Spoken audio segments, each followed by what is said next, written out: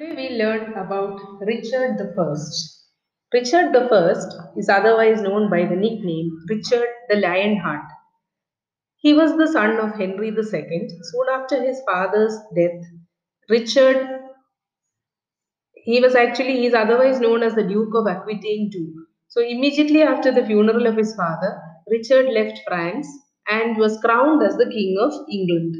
He reigned for 10 years, but he spent only 6 months on the island. You should remember that. Richard was the King of England for 10 years. He reigned for 10 years, but he spent his time in his land, in his country, only for 6 months. Now, what happened while he was away is the administrative system of the country was stable. It was not at all affected in any way by the absence of the king because of the strong administrative system put forth by his father, Henry II. Now, where did Richard go? While he was away, he had gone for his crusade. He was known as Richard the Brave or Richard the Lionheart, and he always enjoyed battlefields. He wanted to gain more name and fame, and the only way he could win victory and fame was by becoming a martyr or by entering the crusades. So this is what prompted him. And another thing, some people say that he was actually inspired by the tales told to him by his mother, Eleanor of Aquitaine. So this Richard, a very young man, he went on to the battlefield and partook in the crusades. So soon after the coronation, his first thought was to join the crusade. It was the third crusade, and for that he needed money. So what did he do? He sold everything, the church lands, the crown lands, the offices of state. He sold it to the highest bidders. And then when that did not fill up all the amount he needed, what did he do? He levied heavy taxes. So while he was away, he got all this money. This money came from the taxes that he imposed on the people, from the land that he sold. The third crusade was in the year 1189. It is then that he met his friend Philip, the king of France. This friend later on became his enemy. That is why it is said that Richard's reign falls into two equal divisions. The first part is his absence from his homeland as he had gone for the third crusade, which ended with his captivity. The second part of his reign is the war against his friend turned enemy, Philip of France. So, Richard and Philip were very close friends. So close was Philip and Richard that Philip wanted his sister Alice to be married to Richard. So, before they set out for their crusades, Richard and Alice's engagement had been unofficially conducted by Philip. Okay, so Philip's sister Alice was betrothed to Richard, and this establishes their bond. And with that, they went. But while they were in Sicily, their army started, their nobles and leaders started constantly quarreling with each other. And another thing, this actually led to the tension between the leaders too. Another thing is, at another place, Richard had fallen in love with a very beautiful lady who was otherwise known as Berengaria of Navarre. And his having fallen in love makes Philip angry because he is already betrothed to his sister.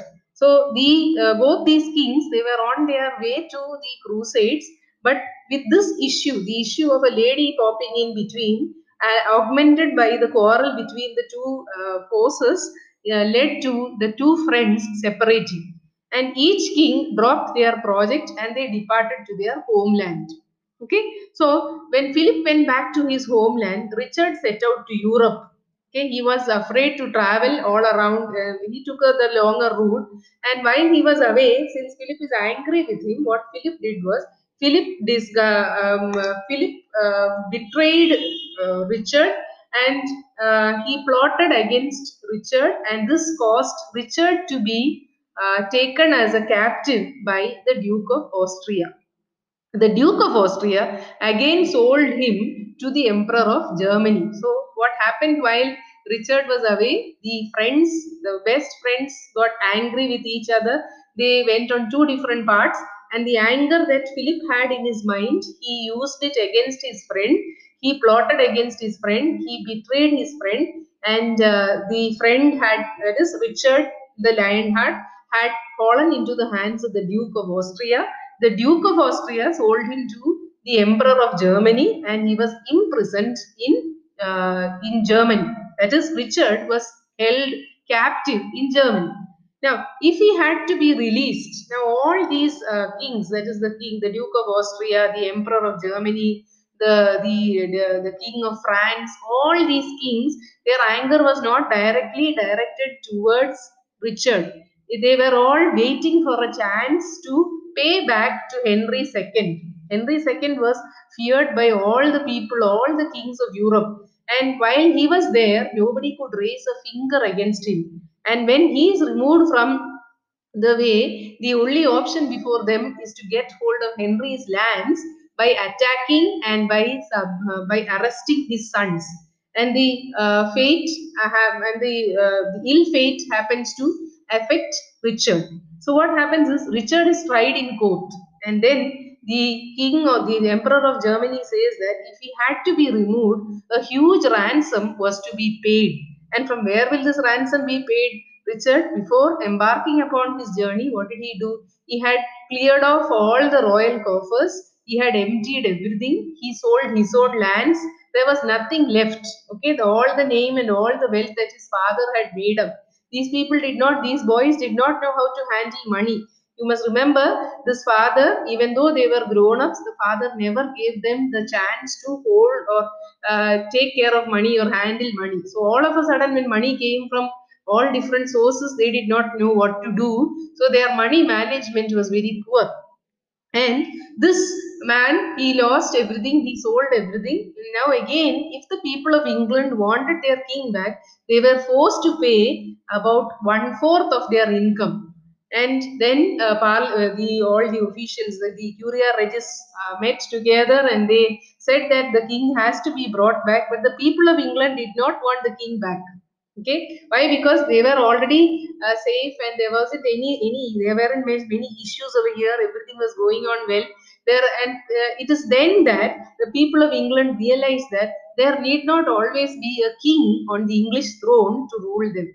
The presence of a king is not always necessary. If you have an able set of ministers and officials who can conduct the governance of the country, then that would be the best way to govern a country. There's no need for a king who's always bothered about himself. Selfish kings or kings who don't, greedy kings who are not bothered about the welfare of the people.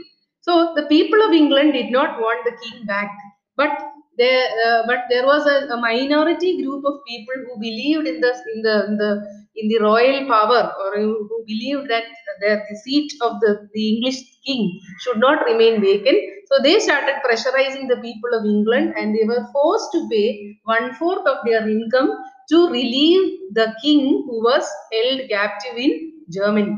And when he came back, on his way back, Richard died, and he did not last for long. But anyway, the people loved him for being a very spirited, young, adventurous king.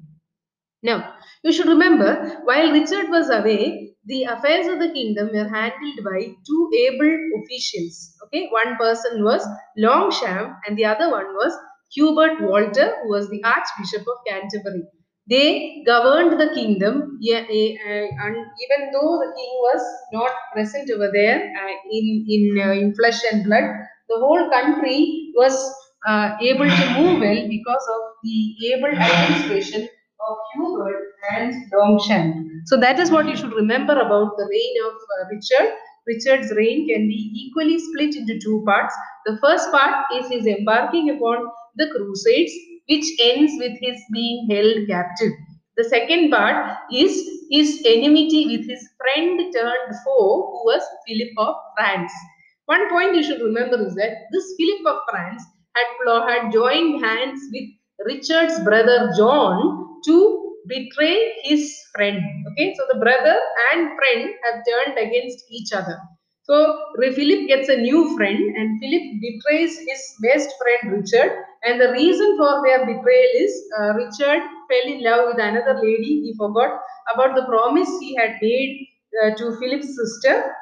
This leads to him being held captive by the King of Austria, the Emperor of Germany. And in order to release him, the country had to pay what you say, a huge ransom. And a very remarkable point you should remember is that although the king was away, he was here only for 6 months. The country was safe in the hands of Hubert Walter, who was the Archbishop of Canterbury, and the Walter and Longshank. So these two figures, what did they do? They knew the strength of the country lies in the hands of the middle classes. They granted a lot of allowances to the middle class, and slowly you understand that the middle class started rising. The middle class, by then, England had become a port city with crusades coming in. There was a lot of expeditions, lot of money coming from outer countries. The township started growing. You have little towns coming up.